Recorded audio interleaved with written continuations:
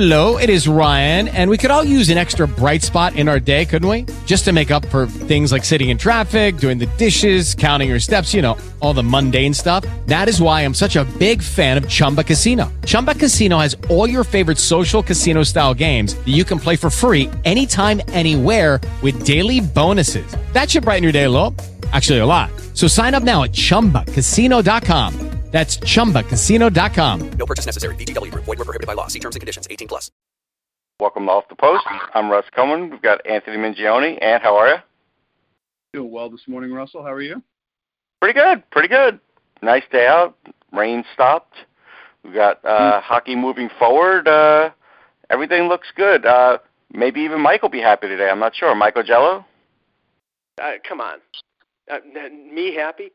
Good morning, gentlemen. It's been a good week of hockey. It's been topsy-turvy, and we have more excitement happening tonight. Yeah.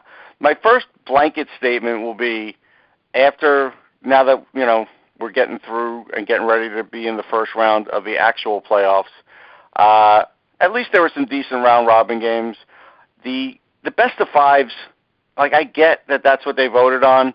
I still didn't love it. I hated it in 79, and to be honest, I still hate it because I just felt like some teams were afraid to make the goalie switch because it's so impactful, where in a best of seven you definitely could do it and there's no problem. But also, some of those games, you lose in overtime and it's that's it, where if it's best of seven, you're all right, they get another shot to sort of build off of what they were doing. So it's a little unfair, but it is what it is, Ant. I'm not quite as against the best of five in a potential play-in scenario going forward. If you're looking to expand the postseason potentially to 10 teams per conference, and you have a 7, 10, 8, 9 matchup, and then you figure things out between the 1 and 2 seeds as to who goes forward from that spot. Ultimately, I'm okay with it in that I don't like it necessarily in this widely expanded format where a 5 seed can get after earning so much, after earning that spot throughout the regular season, all of a sudden you're out of the playoffs. Yeah. I think in that circumstance, the best of 5, I don't like it, but I think in a low seed play-in format, I think in that circumstance as a play-in, more limited next season, hopefully. I would be okay with that, but not certainly once you get to the final 16. I think that's why we refer to it as the playoffs really begin edition of this show today, because this is the true postseason now. Mike? Yeah, I mean, let's just say that no matter if it's the NCAA basketball tournament or this play-in qualifying round, the 5-12 matchup is always the bracket of death, and it was this time around too. I don't know if we were going to touch on the Larry Brooks comment about expanded playoff situations. I've always been in favor. He had of a quick answer. The answer was no. Yeah, and I think that's ridiculous, because I think when no, I agree. Expanded, and based on the ratings that the NHL is getting, I think even though Bettman has been completely against it, I think that having a play-in round of 7, 8, 9, 10, like Anthony was saying, maybe a best of 3 or a best of 5, that would provide the 16 teams with rest going into the playoffs, and would be a financial situation that would be beneficial to the NHL. So, but I remember best of 3 series in the late 70s. I remember a best of 5 series between Buffalo and Quebec in the 80s. It's not perfect. It's not a best of 7 series, and it takes a lot more for a team to win 4 games than 3 games. But I think generally this has been a success. Yeah, I think that's fair. I think generally, and I'm not against a play-in, because I think like what Anthony said, those teams like that next year will be a little more deserving, because they'll know at the beginning of the year, it's, they're not just going to get it handed to them. I give the perfect example is my fantasy league. I had no idea I had made the playoffs. All of a sudden, Shane Malloy sends me a text, says, "Hey, you got to set your playoff roster," and I'm thinking to myself, what are you talking about? I'm 200 points out.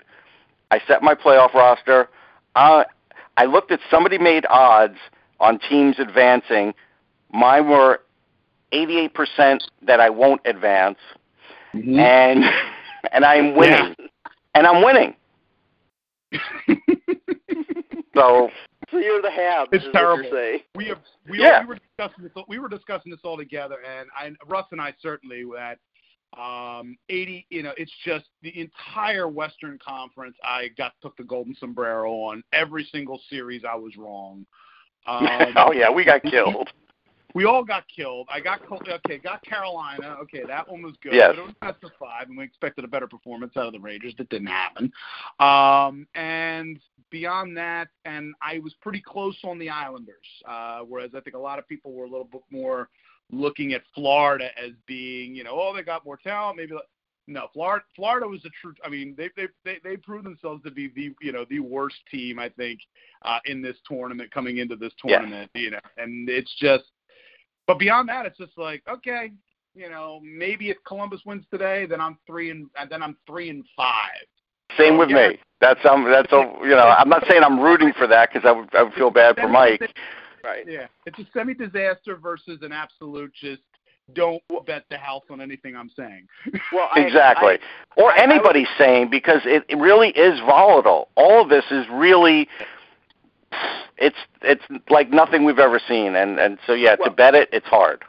Well, I was accepting of that fate with about 5 minutes left to go in Game 4 of that series, but we'll get to that in a minute. But no, I mean I picked the Islanders over Florida because I agree Florida was the most one of the more challenged teams, and I did take the Canucks over Minnesota, but nobody, I know a certain person that we both know said, I should have had the guts to take Montreal. Nobody in their right mind would have taken Montreal. No. But, I toyed with the idea of Chicago, but again, did we think that Chicago was going to be able to play enough defense and outscore McDavid and Draisaitl to beat them? No. So and the Winnipeg situation with they were decimated in Game 1. So it's like it's tough to be judgmental on them. So this was a wacky playoffs. Yeah. All right. So we'll do some quick epitaphs for some teams. We're not going to go do them all. Sure. We'll do the New York Rangers because I think I could sum this one up easy. Defense still isn't good enough.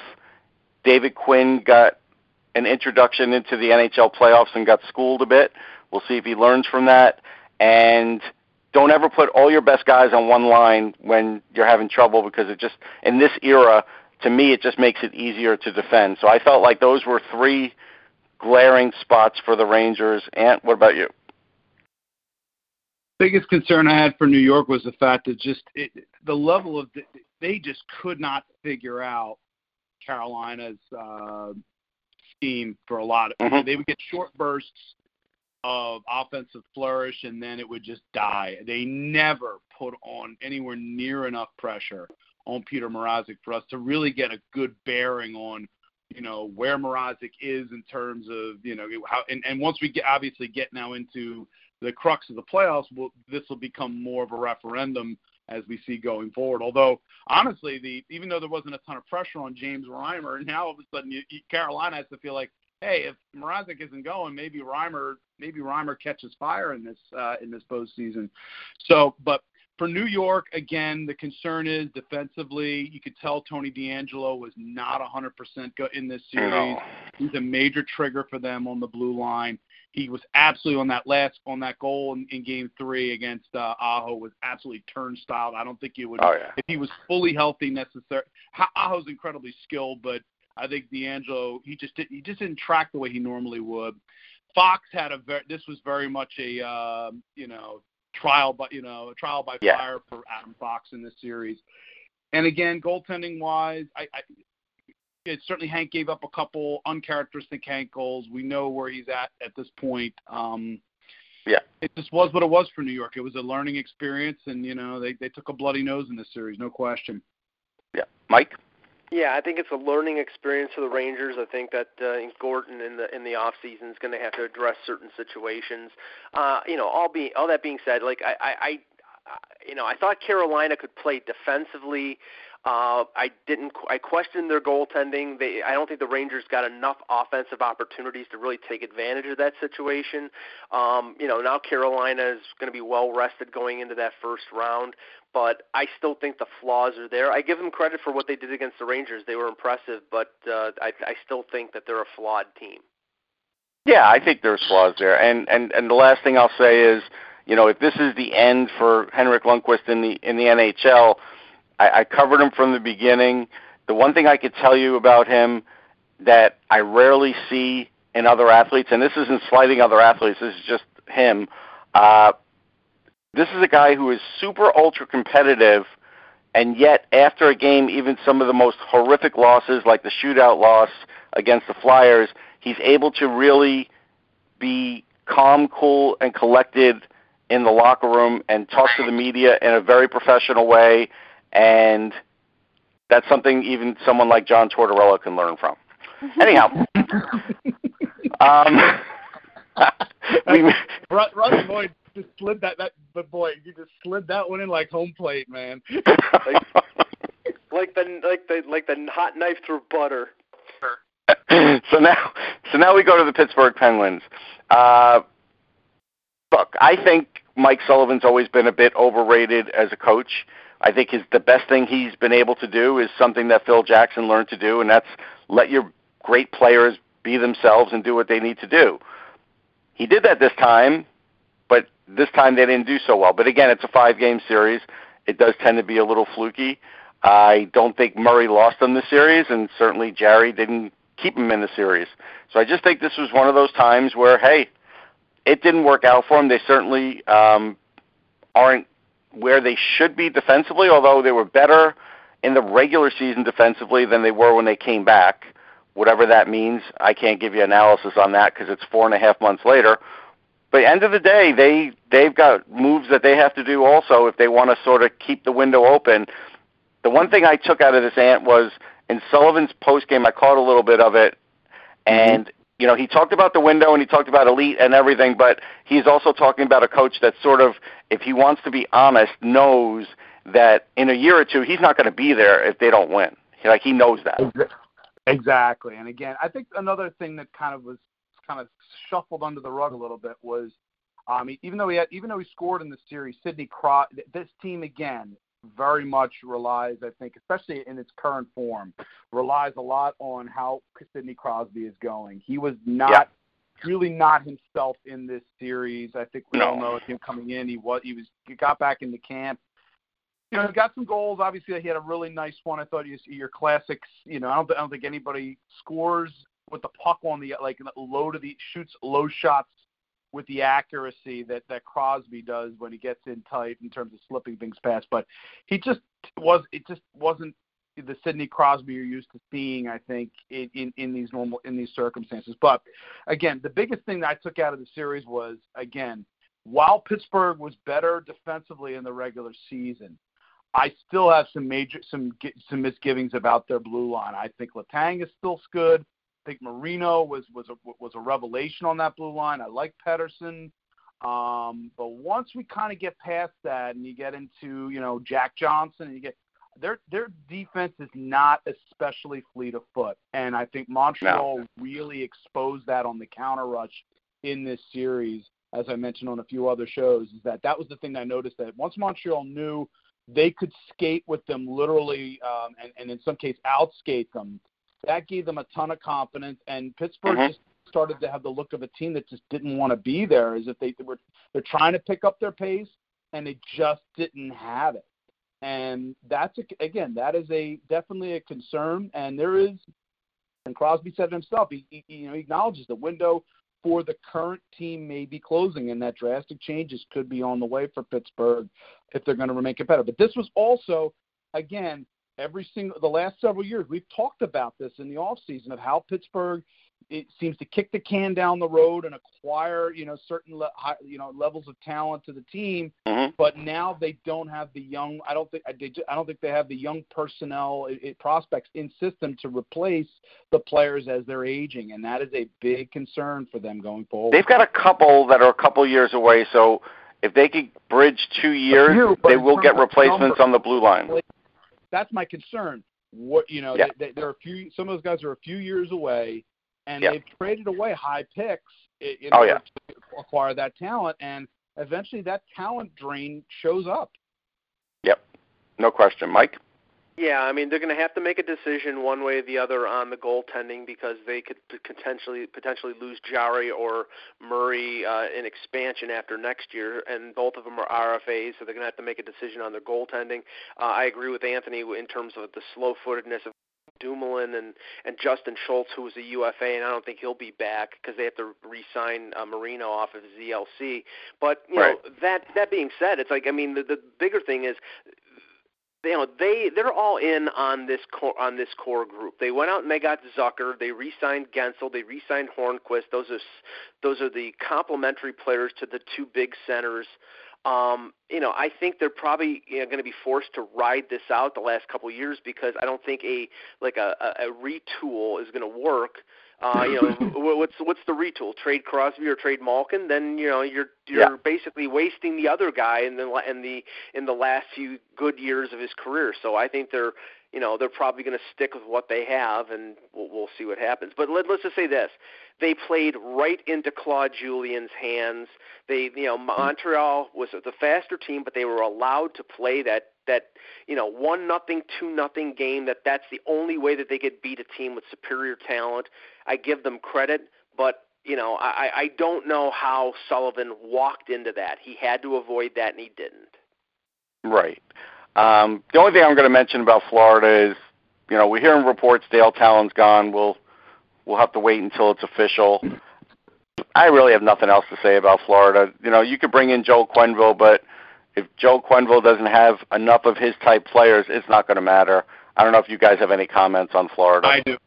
I think for Florida, again, I think Chris Pronger's comments heading out the door when I believe he spoke with, I don't know if it was either Craig Cousins or Jeremy Rutherford from The Athletic, was very telling with regards to, yes, the team has a lot of talent, but, the accountability was a big reason as to why he left the Panthers organization, and that there's just and it's very scattershot. It's like, for a while Florida felt like they were going to turn into Chicago South. They still are, still have that feel.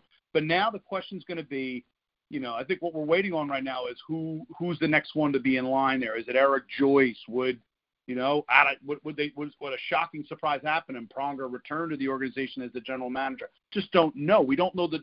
Again, it's the same problem that the Florida Panthers have had, honestly, since their heyday in the late 90s. What is your identity? We knew what they were, in the mid 90s, the Scrappy Coley rat era, Florida Panthers. Now it's just like they're nondescript. They have there's some definite high-end talent there. You have Barkov, Huberdeau, Ekblad. You've got the core there, and you got, Spencer Knight in the system, and you spent $10 million AAV on Sergei Bobrovsky. But what good is that going to be if he can't, if the team looks like it's just a mass Frankenstein monster of parts that just don't fit? And now you've sunk a ton of money into bringing Joel Quenneville in, and now the guy who brought him in is likely not going to be the next. He's not going to be the general manager. What are you exactly? Nobody knows, and they haven't known for the better part of the 2000s. Nope, that's fair. Before I get to Mike, I do want to mention that since Chris Pronger is now in the travel agency business, I dealt a lot with travel agencies when I was in the hotels. If he wants accountability, he's going to get it. He's going to get calls in the middle of the night that the continental breakfast isn't what they said it would be, and then the hotel bedspread isn't great. So good luck to Chris. I'm sure he won't be fielding those calls, but just hearing about it, I wish him the best with that. Go ahead, Mike. Yeah, well, if you get a knock on your door after making one of those complaints and you get high sticked, you know who did it. I'll just say this, be brief on the Panthers. When you spend $25 million on your top four defensemen, and in general they can't play defense, you deserve to be fired. Matheson is terrible. Strawman is over the hill. Yandel has never been able to play defense, but at least he's good offensively. And Ekblad is a shadow of his former self after the concussion problems. That's the core of the problem. Not only did you spend $10 million on Bobrovsky, but your defense that you've spent almost 1/3 of your salary cap can't keep the puck out of the net. That is disastrous. Nope, that's fine. I just have a quick thing on Nashville. Smashville's dead. You might as well rebrand it to Smushed, because that's pretty much what happened to them. They're a shell of themselves. They obviously have no faith in Pekka Rinne anymore, so he's gone. I don't have much faith in UC Saros again. I'm back to that. And there again, they have talent that can't put it together. They have defense that's not as deep as it once was. They are a mess. So I can't even tell you if Nashville's a playoff team next year. David Poyle's got his hands full. Maybe he'll get bumped up into a presidency and someone else will come in. Maybe he won't, but he'll still be there. He's going to be there for life, but this team's going to go through some big changes and I hope those fans understand that they've seen this is the downside now of their really good years. Like, this is it. This is the down years are starting. I think more than anything when it comes to with the Predators is, again, they're kind of in between. They've come out of the Peter Laviolette. They had a distinct identity again in the Laviolette era. They came at you in waves. They were highly aggressive. They had a blue line that could activate. In many ways, again, Nashville was almost like Laviolette's team in Philadelphia, but with even more depth. But that worked for a while. Then they obviously the message got stale. Laviolette leaves. They bring in John Hines as their head coach. And Hines he's an okay coach. I think he's a solid head coach. Brought a little bit of structure in, but again, there's a feeling of staleness to the Predators. If these players have been together for too long at this point, they did get one deep run in, and obviously there was a lot of excitement when Subban came in and they made it all the way to the final against Pittsburgh. But then after that, things just have kind of completely fallen off the track for them. The talent, you would look at it, the offensive talent is there, but again, not consistent. In many ways, Ryan Johansson is the face of the Nashville Predators, where he's kind of the microcosm of that whole team. Where, you could get a great performance out of him, but you can't count on the consistency of that. And when as you mentioned before, Russ, when you're counting on Roman Josi to provide you with offense, with that much offensive, that much of a percent of your offense, when he's got to, focus in on other areas of the ice as well, that's a problem. That is a major problem for the Predators. Especially when you got Philippe Forsberg, you got Matt Duchene. But again, these are guys that in the past we've kind of questioned their tickers. Yep. Get around. They're just not consistent in their motivation. I don't think you can question Forsberg. He was like one of the only guys who showed up for the Predators. Not Forsberg, for sure. Yeah, but Matt Duchene, can we put an APB out on him, because I barely noticed him. And I agree with what Russ said. The Pekka Rinne era has to be over with, because if they didn't even have the confidence after going down 2-1 to put him in when Saros, I thought, was weak in Game 3, then Rinne, he's got a year left in his contract at $5 million, but I would not be surprised if we've seen the last of Pekka Rinne, and they're big into the goalie market in the summer. Yeah, I could see them doing that, because again, if Saros doesn't work out, maybe the goalie they get could end up, being the guy. Whoever that might be. We'll talk about that another day. And so now we're going to talk about things that have occurred and what will occur in playoffs. We can't cover every team. We just don't have enough time. So, Mike, we'll start with you and talk about the Leafs. The Leafs certainly, you were not as confident as I was, but I wasn't fully confident when we did the Buzzcast when I said, I think the Leafs can win. And you were just like, yeah, that might happen, but I don't know if it's going to happen. And so it did happen, and that was a great comeback. But was that it? Was that the last bit of juice from the orange? Are they going to still come out and lose this next one? What do you think is going to happen? Well, any normal team, you would say that they would ride this momentum and look at the Blue Jackets with question marks in terms of, do they go back to Merzlikins or do they go back to Korpisalo with the health status of Ryan Murray or more importantly, Zach Werenski is for Game 5. But, the Leafs have a collective attention deficit disorder. You never can figure out what the hell they're going to do. And they should win this series based on I think that they're the advantages that they have, but I think that at times they've just been outworked by Columbus, and at also times their plan has been flawed that sort of feeds into Columbus just sort of sitting back and waiting for the Leafs to make a mistake, and invariably they do. I can't, like, I predicted the Blue Jackets in 5, so right now I'm online for that. It's very possible the Leafs win the game tonight, but they're just it's puzzling how a team can play the way they did in Game 2 and shut down Columbus and allow 20 shots on goal, and they're leading 3-0 in Game 3, and then they have a collective brain cramp and just allow Columbus to come back. What happened on Friday is something you probably will never see for another 15 to 20 years, where a team is up 3-0 and a team who is solid defensively and the other team scores 3 goals to force overtime. It was like Halley's Comet. You won't see it again for a while. Yeah, and again, and this will be a theme for the next little bit. The more we talk about teams, you lose a guy like Zach Werenski for most of the game. Those kinds of things could happen, and that's teams are susceptible these days. You lose your number one defenseman, it's like losing a quarterback now in the NFL. Yeah, it's very much so. We saw, or even any one of your top 1 or 2 defensemen. I think you noticed a drop off. We saw what happened yesterday with Tampa when they lost Hedman initially, and you saw Philadelphia have a similar issue when Sanheim was out for a little bit. They couldn't quite roll the same number of pairs. So because of the way systems today are really structured on, as much help obviously as possible, but also how much. How you spring plays and how you get things started up ice. If you lose those guys, like you said, they're very much like, as you said, they're very much like quarterbacks back there because they direct so much of the ice. Other than the center position, your top 2 defensemen are the most important players on the ice beyond the goaltender. So again, with the Leafs, I always just get this feeling of a team that's just, I know there's talent, but it's immature talent.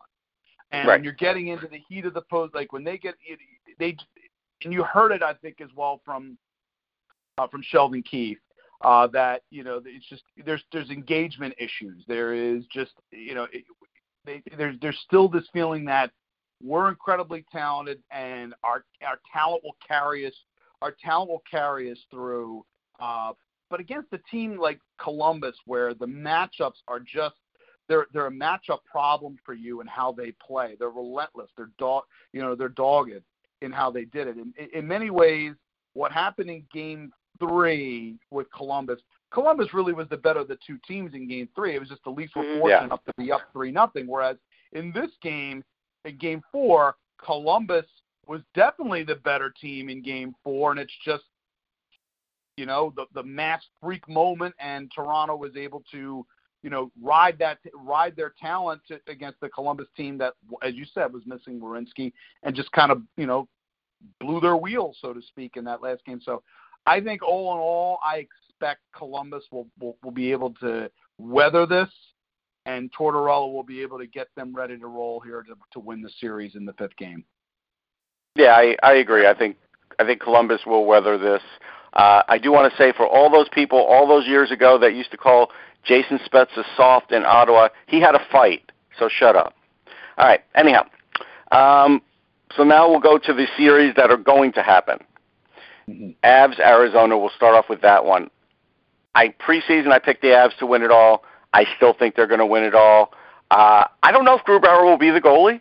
Again, I think what happened with Carolina, with Martin Gerber, could happen with the Avs, and Francouz could come in and just plays that system so well that it's fine. Grubauer did give up one yesterday that I didn't like against Vegas, but again, it's in one of those, round-robin games, so who knows. But at the end of the day, everything else is there for the Avs. Every other piece you could possibly want. Yes, they have some youth, there's no question, but if Arizona is going to have any trouble scoring, it's all going to be on Darcy Kempner, and I think he did pull it around and really finished out strong. But at the end of the day, I'm still going to go with the Avs in 7. I think they're going to edge it out. I think that Kempner will steal a couple games, but I just don't think Arizona's got the scoring. That's my problem with Arizona. Yeah. Yeah, I would say again that's the biggest concern in this series because I think I think they can, unlike against Nashville, Arizona in that series could count on count on the fact that the Preds at times couldn't get out of their own way despite the talent that they have there at forward. But Colorado's a whole different animal. They're rolling despite the loss yesterday. That was about as tight. They've got just about every little bit of element you could want in a cup contender with again, as you said, the potential question mark of what's going to occur in net. But to me, the only thing I think that holds back Colorado from really being in the Final Four is going to be the performance of their netminders. Otherwise, a lot of respect for what the Coyotes were able to do in that series. They're going to need to slow the Avs down and play a grind game. I do think they'll win. I'm not sure about 7. I'm going to probably say the Avs in 6 for that one because I think the Avs will be able to match their the Coyotes' effort, but Kemper will frustrate them at least in a couple games. Mike? Yeah, I mean, remember when we were talking about this on the Buzzcast during the week, Kemper was weak in a couple of the games in the series against Nashville, but they won one of them, lost the other one. I mean, they can't afford for him to be pedestrian against the Avs, and I just don't know whether Arizona has the offensive ability or the speed to really hang with the Avs. And that's not to say that Arizona is a slow club. It's just Colorado is extremely a good skating team and a very creative team. I just think that the Avs outclassed them. Maybe the Coyotes give them a little bit of a scare, but I'm gonna go with what Anthony had, which was Avs in 6. Okay. Now we go to Chicago and Vegas. Hey, look, Chicago advanced. Good for them. Corey Crawford was amazing. Corey Crawford, to me, was the reason they advanced. We knew they were going to have offense. We knew their defense would be challenged a lot. And Corey Crawford just came up massively big, considering all this guy's been through. Wow. So, he might get a good contract this offseason. But Vegas plays a lot like Chicago, except Vegas is just better. Now, defensively, you can make the argument neither team is great. But in goal, you have options in Vegas, and I still think Fleury's going to start. I don't think Leonard will be the guy, but Leonard will be there lurking in case Fleury has a problem. But basically, what I think that what it comes down to with these two teams, and look, Chicago will have, again, like I said last series, they will have these 4 or 5 goal games and will win some games as a result because you have Kane and you have Taves and you have Kubalik and you have DeBrincat, and that's a lot of offense. But when Vegas starts grinding it out, Chicago will not have an answer for Mark Stone. They won't have an answer for winning face-offs against guys that are grizzled veterans, that they have a few of those still. There's a lot of different things that Vegas does that I think will just put them ahead. They have a lot of size. Alex Tuch goal aside, which I loved, he's still a big guy to cover. And they have a lot of that. Yeah. White Cloud's really, emerged, which is nice to see. And so he's actually even chipping in some goals for them. So that's a big thing, too, because now if they start getting a little bit more push from their blue line, which they've never really had, that's a big thing. So I'm going to go Vegas in 6. Yeah, I would say, again, Vegas. I mean, Shea Theodore is, I think, a huge X factor in this series. Massive, yeah. He's massive. What he's turned, I think he's a top 10 defenseman in the league now. I think he is. I think he's got his level is that good, and he's got enough defensive support around him now. I was impressed. Despite some of the games where Vegas kind of played a little bit of fire wagon hockey, I think it behooves them, and certainly it behooves Pete DeBoer to kind of sort of rein in some of that tendency a little bit here, especially against Chicago. As crazy it was, we all thought going into the Edmonton series that Chicago didn't want to get into a track meet with Edmonton, but they were more than capable of doing it. So now it does have the potential for this series to get a little wild and a little hairy, looking at it, especially watching it how Chicago was able to, they got the up, how, it became the Dominic Kubalik show. And Alex DeBrincat was certainly a force, and their young players like Kirby Dach, They all had a nice fight in this, and it was good to see, I think, from Chicago's perspective. But again, I look at Vegas. I think overall, again, if you're running your top three defensemen at Theodore, Alec Martinez, and Nate Schmidt. I think the blue line now for Vegas is good enough. Whereas before, in previous years, you kind of wondered. Now, it's a good unit. Theodore's really become quite a force. And again, they've got the offense. Yeah, Martinez has played better than I thought. I'll be honest. He is. He's grafted on really well. He knows his role. He knows he's like the number 3 defenseman on that team. It's in many ways similar to a role that he had in Los Angeles, where he's expected to be an initiator a little bit offensively, but he's not expected to be the main guy, especially when you have a Schmidt and a Theodore up front who can really push it from the back end. So all in all, I think Vegas should win this series. I'm going to say I'm going to err on the side of caution that Chicago can probably win a couple games here. We're going to say Vegas in 6. Okay, Mike? Yeah, I mean, the thing is that Chicago came up against a team that has little or no concept of team defense, had below average goaltending in Mike Smith and Koskinen, and depended wholly on McDavid and Draisaitl to carry the ball. And that's not the case with Vegas. Vegas is, they're going to go with Fleury, but they got the 1-2 tandem, and if they need it, their defense is much better, and offensively, and they're a bigger team too. I mean, you're going to have Ryan Reeves running roughshod, but overall the team will play a more physical game. So I give Chicago a lot of credit for beating Edmonton and Crawford as well. But this team wasn't supposed to make the playoffs, and they have a lot of flaws, especially on defense. I don't think Duncan Keith can play 30 minutes a night at his advanced age, and you put Adam Boquist and some of the other defensemen they have out there for major minutes, and they're going to make mistakes. So I think Vegas. Murphy, you love Murphy. You do. Yeah, he's fantastic. I'll go Vegas in 5. Okay. Now we get to Flyers and Habs. So the Habs advanced, and this is like the worst case scenario just for this kind of format, that a team that literally had no chance of making the playoffs comes alive in the playoffs and does well. And I think they're working off the same formula that like other teams have worked off. You have a great goalie, and Shea Weber is now playing like Shea Weber, and that's two big elements in this league that you need. And so they do have that. Their skating is good. Their scoring is pretty good. I was happy to see Nick Suzuki was still healthy, because I was a little worried that when he took that big hit. He's come back strong. He's looked great. Kotkaniemi has poured it on. I think some things have happened here that have really helped them.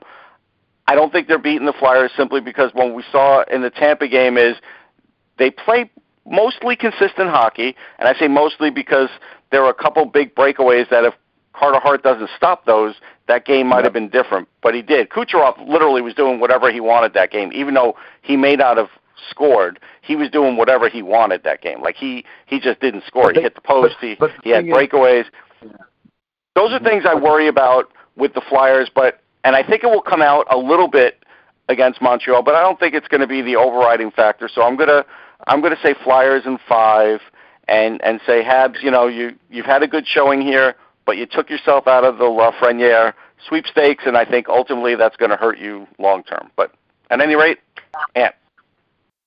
For me, watching Montreal again, as we mentioned earlier in the show, again, what Philly's going to have to really guard against here is that Montreal can skate with them speed-wise. Yes, they're going to have to be careful to not be careless. If you're Claude Julien, you're watching some of those sequences where the Flyers got careless in the neutral zone and allowed a couple counter rushes. Now, to Philadelphia's credit, they tightened that up as the game went on, and certainly Kucherov early on, certainly through a good bit of the early part of that game, had major opportunities. Then Philadelphia, I think, adjusted and were able to keep Kuch to the perimeter and much of Tampa to the perimeter. But again, some of that is also, again, you have to look at it from the point of view of first period Philadelphia dominated after the goal. And then after that, Tampa was kind of carrying play. But again, Philly was at least smart enough to capitalize on the moments that they had, which again is huge in the playoffs because that does play up on things a little bit psychologically, especially for a talented team like Tampa. that they just could not kind of crack the center of the ice. They couldn't get to those scoring areas in the third period, especially in the third period, as much as they'd like. But again, the X factor for Philadelphia remains Carter Hart. If Hart does not make those stops, it's a fire wagon game pretty much to the end. Instead, they're able to tighten things up, and that was huge for their confidence level going forward. And we can't underestimate the fact, again, that how much confidence Hart provides Philadelphia from the back end. And we talk about certainly how improved Philadelphia's penalty killing is. The ultimate penalty killer, again, at the end of the day, is your goaltender. And Philadelphia and Hart made some huge stops. For Philadelphia, again, the fact that the top line is playing well but hasn't yet cashed in is something really to take a look at, because again, Philadelphia got a lot of offense in this round robin from their bottom line.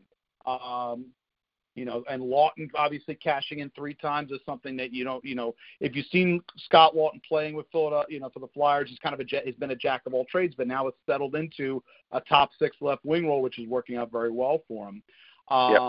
Again, Philadelphia's going to try to come at you, and their plan is we come at you in waves. Even if they lose a guy, a Joel Farabee suddenly comes in and is able to score. The rookie score. When you get Nick Aube-Kubel cashing 2 goals in a game, you've got things rolling pretty well. Yeah. So all in all, Philadelphia, the one big concern that they have is probably their power play. It is sputtering. It is struggling on the ice, but the PK is certainly right where it left off. I think Philadelphia, for the most part, if they continue to play their game, can match Montreal easily in the effort department and certainly can skate with them. I'm going to agree with you, Russ. I'm going to say Philadelphia will win this series in 5. Mike, the one thing I'll say is I think Philly will also have trouble with Paul Byron. He's a fast little bugger, man, and he's healthy. Yeah, no, I mean, Montreal's got speed, and they benefited from sort of a redo for Kotkaniemi, who bounced back from injury and getting sent to the minors and played really well in the first round. I just look at this.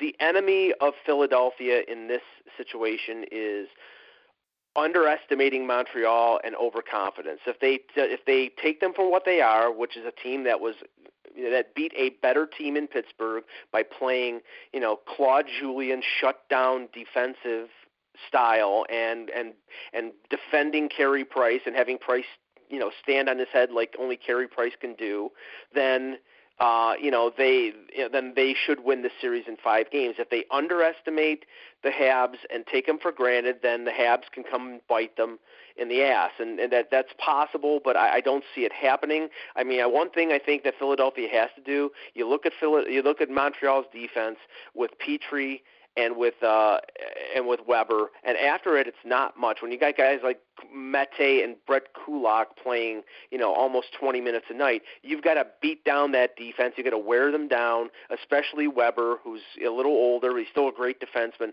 but they have to be physical with those guys and make them pay for their minutes. And if they do that, and if at the end of the game they'll make a lot of mistakes. I think Philadelphia and Vigneault are smart enough to do that, and I don't think they'll underestimate the Habs, and I think it'll be Flyers in 5. Yeah, the last thing I'd say is if I were Julian, I would get Ryan Poehling in there because he got run a little bit by Hag earlier in the year because he had, concussion problems. He's healthy now. When he wants to be a force on the ice, he could be a force on the ice, and they might need that big guy with some extra goals. So I would use him over anybody from the ECHL. That's just me, but, Julian advanced, so what could I say? But that's it. That's it for Off the Post. We're loving what we see right now, and we'll get some more playoff hockey in, and we'll catch everybody next time. Take care, everybody. We'll have a Tang update next week. Hello, it is Ryan, and we could all use an extra bright spot in our day, couldn't we? Just to make up for things like sitting in traffic, doing the dishes, counting your steps, all the mundane stuff. That is why I'm such a big fan of Chumba Casino. Chumba Casino has all your favorite social casino-style games that you can play for free anytime, anywhere with daily bonuses. That should brighten your day a little. Actually, a lot. So sign up now at ChumbaCasino.com. That's ChumbaCasino.com. No purchase necessary. VGW Group. Void where prohibited by law. See terms and conditions. 18+.